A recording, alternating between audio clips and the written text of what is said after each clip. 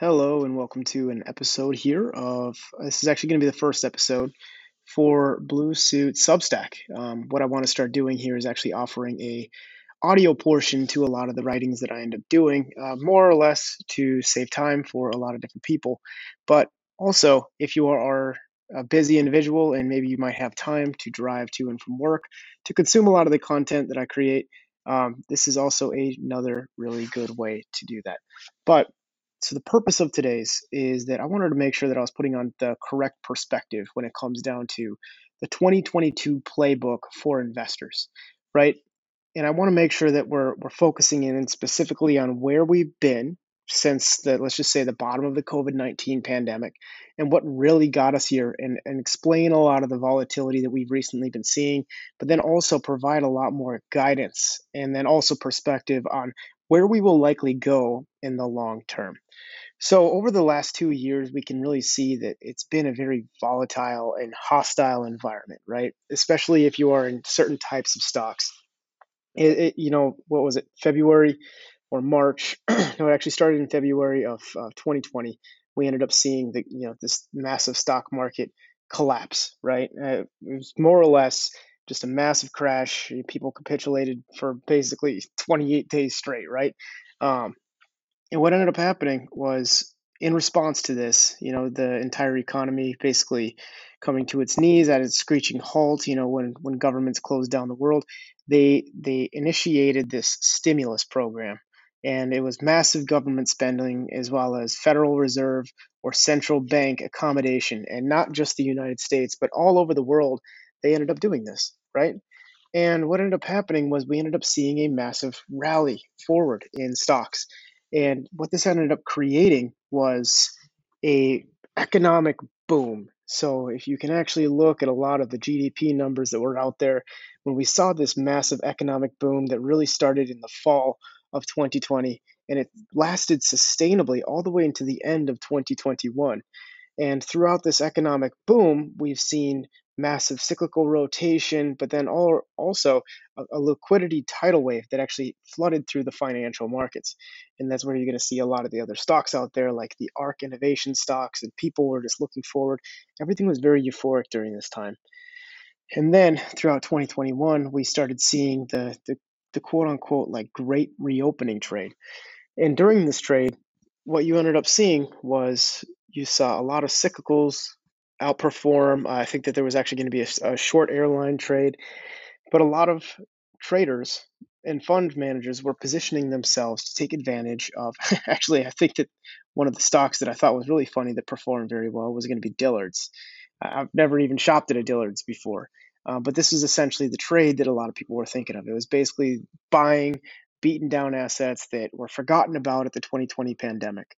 But what we ended up seeing was there was a massive rotation and shift out of a lot of the quote unquote stay at home names that were surfaced in 2020, and this topped at February of 2021.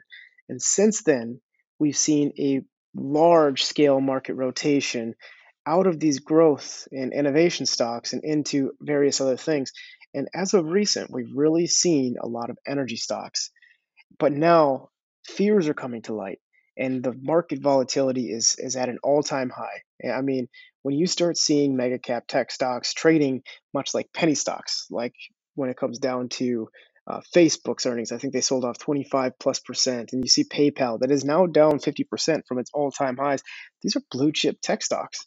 And it's not even just them. It's going to be Salesforce, it's going to be Adobe, and other blue chip tech stocks as well, with the exception of Google, Microsoft, and Apple, who did perform really, really great uh, earnings not too long ago. So it really begets the question, right? Since that time, and through this liquidity boom and this massive change in the economic and very fast and rapid change in the economic cycle, it has us ask ourselves, what are we supposed to do for 2022? And are we just supposed to pull our money out of the markets? Are we supposed to try to time this?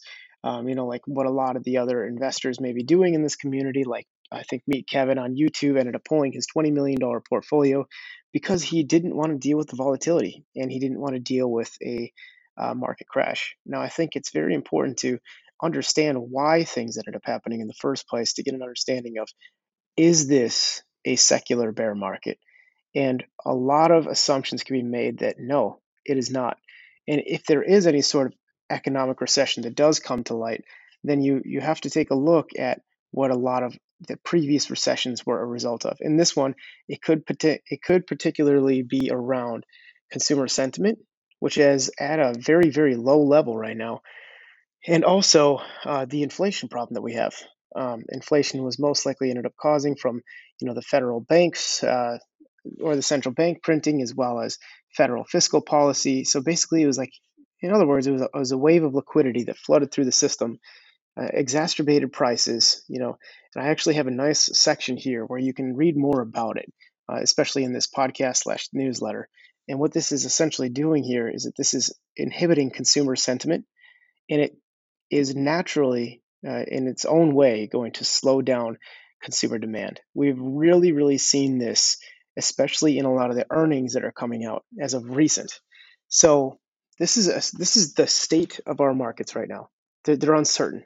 We have inflation, and in addition to that, people aren't sure how the Fed's going to respond, because on one side of the coin we see an economic slowdown, and then on the other side of the coin we see rampant inflation. So what we're seeing here is we're seeing rotation of money going in and out of stocks. The algorithms are all over the place. They'll buy a stock up 50%, like Snap ended up reporting its earnings. It's today, it's February 3rd. Snap reported earnings and saw a 53% spike in its price. And then on the flip side of that, you see Facebook selling off 25%. Nobody is certain. No investor is certain. And nobody really truly knows what to do.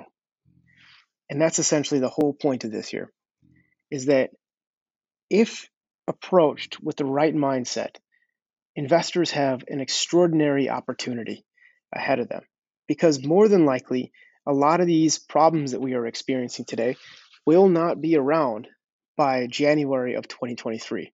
And the problems I'm specifically talking about is, what is the Federal Reserve going to do over the next year? A lot of that will clarify, as well as inflation. And there's many, many different arguments where people will say inflation is transitory and it's not transitory.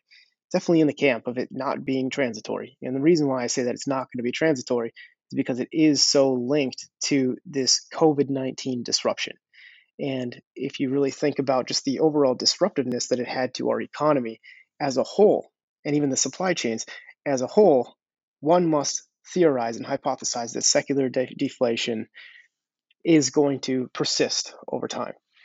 So, because a lot of these problems will abate, meaning the inflationary concerns as well as the Federal Reserve fiscal concerns, that investors must position themselves not necessarily for a secular bear market, but a broader correction and potentially even a market crash, by definition 20% fall in the S&P 500, but a broader market correction in the year of heightened volatility.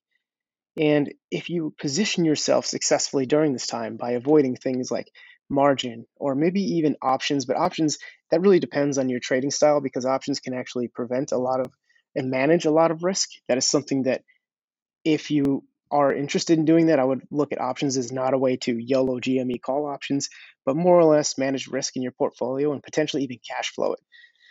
But with 2022, because of the period of heightened volatility, it is almost always followed by prolonged periods of lower than expected volatility. And you can see in the graph that I have slightly down here in this newsletter, or not necessarily the graph, but it's a chart of the S&P 500, where you see back in May of 2015, and this is the last monetary tightening cycle. From May of 2015 to November of 2016, the S&P 500 effectively went nowhere, right? So it was about a year and a half where it didn't do a dang thing. But then after the market actually ended up having its direction and its clarity, and it got used to a lack of fiscal stimulus, then you ended up seeing what was a 50% rally in the S&P 500. And during this time, I put down a perspective there where there were stocks that was like Mercado Libre that ended up appreciating 140%, right? And the concept here is that if you focus on the business and the individual business's performance and understand where the business is going, what's the cash on the balance sheet, What's the long-term strategic vision of the business? Is the business executing successfully? Then the investor and the investing community as a whole would ideally be able to take advantage of the volatility. Because in the Mercado Libre example, it ended up trading all the way down to $80 per share. And then less than 2 years later, it saw a high of $405, right? This is a lot of the opportunity that we are looking at and we are facing here as investors, is that as a lot of these stocks do fall off to extreme levels, then we are more than likely going to see a very, very prolonged period when the market finally does find its clarity, very prolonged period of market beating returns, right? And that's where it really all comes down to the stock picking.